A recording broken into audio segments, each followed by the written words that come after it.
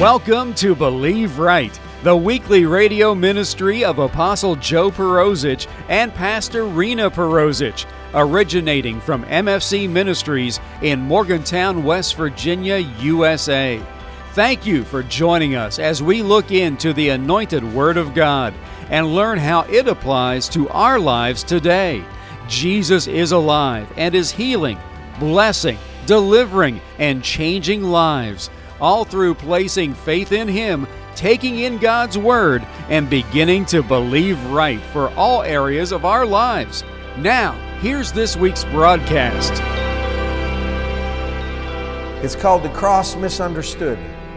And I really believe it might be one of the most misunderstood things there has ever been, because I believe God is totally misunderstood by most people. He's too big, so it takes a lifetime and then eternity to get to know Him. So how can you think all you can understand is a piece of God? How could you understand God? He's going to spend eternity teaching us about Himself. When I look at the world and the church, which is your house, you know that the church is your house first, right? You just happen to come here. But your house is the real church, because that's the people. Amen? You remember Israel's tents? That's where the people lived, was in the tents. If you're honest with yourself, you would probably ask, why would God want anything to do with people? I mean, really? His environment is so perfect. His throne's firmly established in heaven. His position is secure. He's not threatened by evil. As a matter of fact, He removed it. Revelation tells us that the devil was cast out of heaven. So He removed evil from His presence. There's no lies, no manipulation, no witchcraft, no defilement in heaven. God does not allow it there, and the people there have a new nature. They got rid of their Adamic nature, and they now are born again, and they have the nature of God. So they don't have a desire to rebel. They don't have a desire for evil, because the devil's not in heaven to tempt them. It's a wonderful place. I'm not in a hurry, but I won't mind going. I can tell you that right now. It don't bother me, the thought of leaving. We're good. We're good. I got it. And see, that's what they can't steal from you. If you're not afraid to die, what are you afraid of? I mean, that's the ultimate fear, isn't it?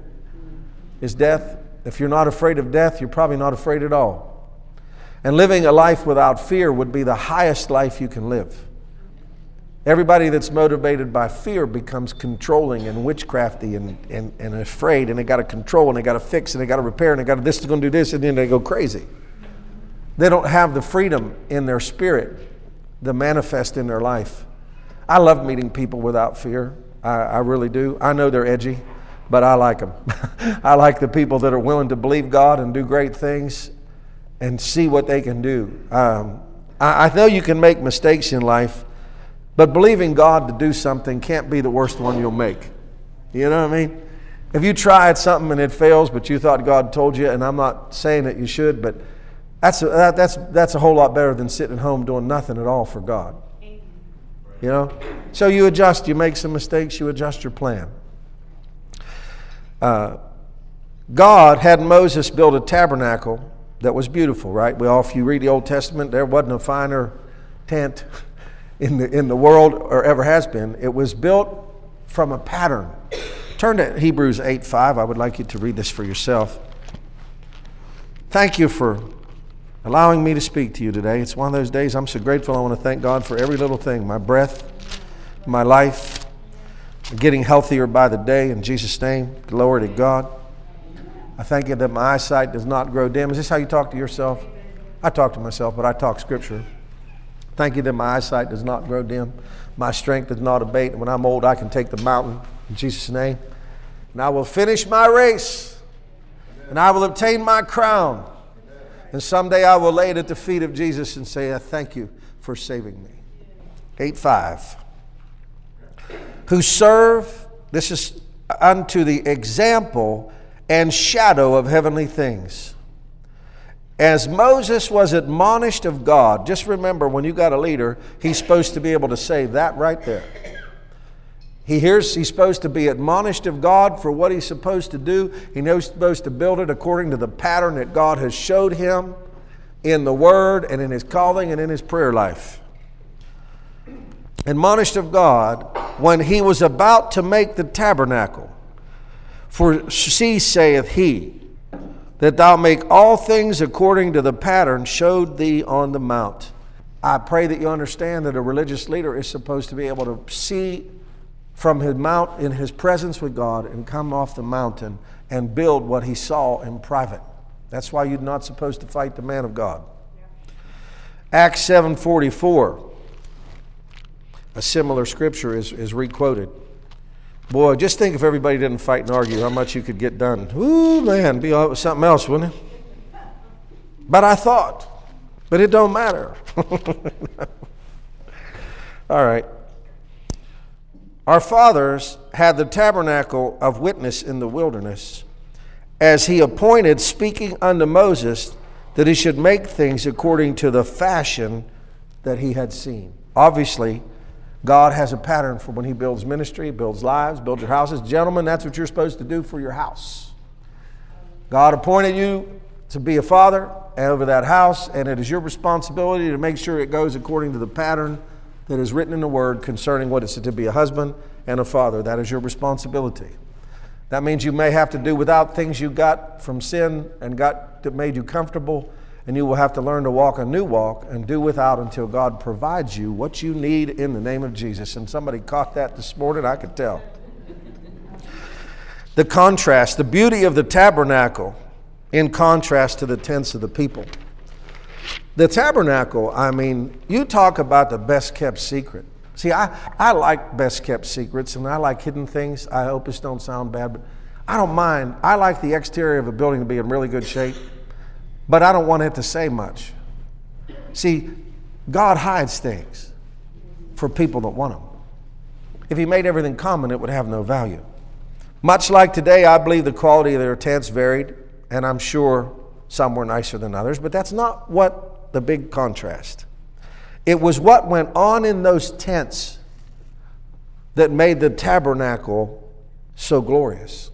You would think, why the tents, inside the tents, the rebellion, the lack of order, the family sorrow, the sadness, the fighting, the trouble, the jealousy, all of that was in those tents. Yet in that tent was the presence of God. The contrast, it reminded me so much of today. The world is so far away from what God wanted. Even the church, it's miles away. Church might be a little closer, but it's iffy. It adopted the world system of rebellion and the love of money, the love of things, and it's motivated by a whole bunch of things that take the church off course all the time. And I believe you've got to protect the faith. I believe that's what the apostles do, and apostolic doctrine is. It's to protect the faith, keep things aimed straight so people get out of here alive and victorious and go on to heaven. It's just the way it is. That's God's order. That's what he built to keep people safely getting out of here alive and to finish what he asked them to do. I believe Korah's rebellion started in the tents. I believe they sat in their houses and said, you know, we hear from God too, you know. I believe Miriam and her brother Aaron talked in their personal tents. In their tents was rebellion and disorder. By the time the opposition reached Moses, it was conceived in their hearts, nurtured by their words, and birthed in their actions. So I think what goes on in your house is extremely important to what goes on everywhere. Look at the nation. It's not hard to tell. The devil attacked a family with great success, in my opinion. I hate to give him any credit. But he did. And when he broke down the family, he broke down what makes leaders. He's still the dad. She's the protector of the house, right? Ladies, you don't have to raise your hand. How many of you women have tried to protect your house being a single mom, and it wasn't very easy? It was almost miserable. Okay? We don't even have to go there very long, because it really doesn't work. The patriarchal male spirit is to be able to be there to protect the family, provide for the family, and teach the family. So protection, provision, and teaching is the male's job in a house if he's doing his job right. Okay? Now, all that stuff went on in the tents of Israel. All that chaos. Yet God chose to put his tent in the middle of that. Like I said, you would think God would want to stay in heaven rather than live with such people. But he chose to come down and dwell in the midst of that. Isn't that something? Revelation 21, 1 through 3. We'll wait till it gets up there, that way you can see it. And I saw a new heaven and a new earth, for the first heaven and the first earth had passed away, and there was no more sea. And I, John, saw the holy city Jerusalem, I love this scripture, coming down from God out of heaven, prepared as a bride adorned for her husband. And I heard a great voice out of heaven saying, Behold, the tabernacle of God is with men, and he will dwell with them, and they shall be his people, and God himself shall be with them and be their God. Now, you know that's God's expected end. I really believe that's where most people do not understand God, and they miss God. They look at religion and they look at the church, and they think, you know, all them rules, and they get all mixed up about what it's about. It's all about relationship. It's not about religion. It's 100% relationship. God wants to live with you. God wants to abide with you. The guy that made the universe wants to live with you. The guy who made everything, the babies, the stars, the galaxies, everything wants to abide with you. You know, if you have to go through hell to learn something, that is a low form of teaching. Instruction is so much better than experience. Now, I realize I've had to have my own experiences. You know, I had my blind spots, couldn't see. So I had to have my own experiences. But it's not the highest form.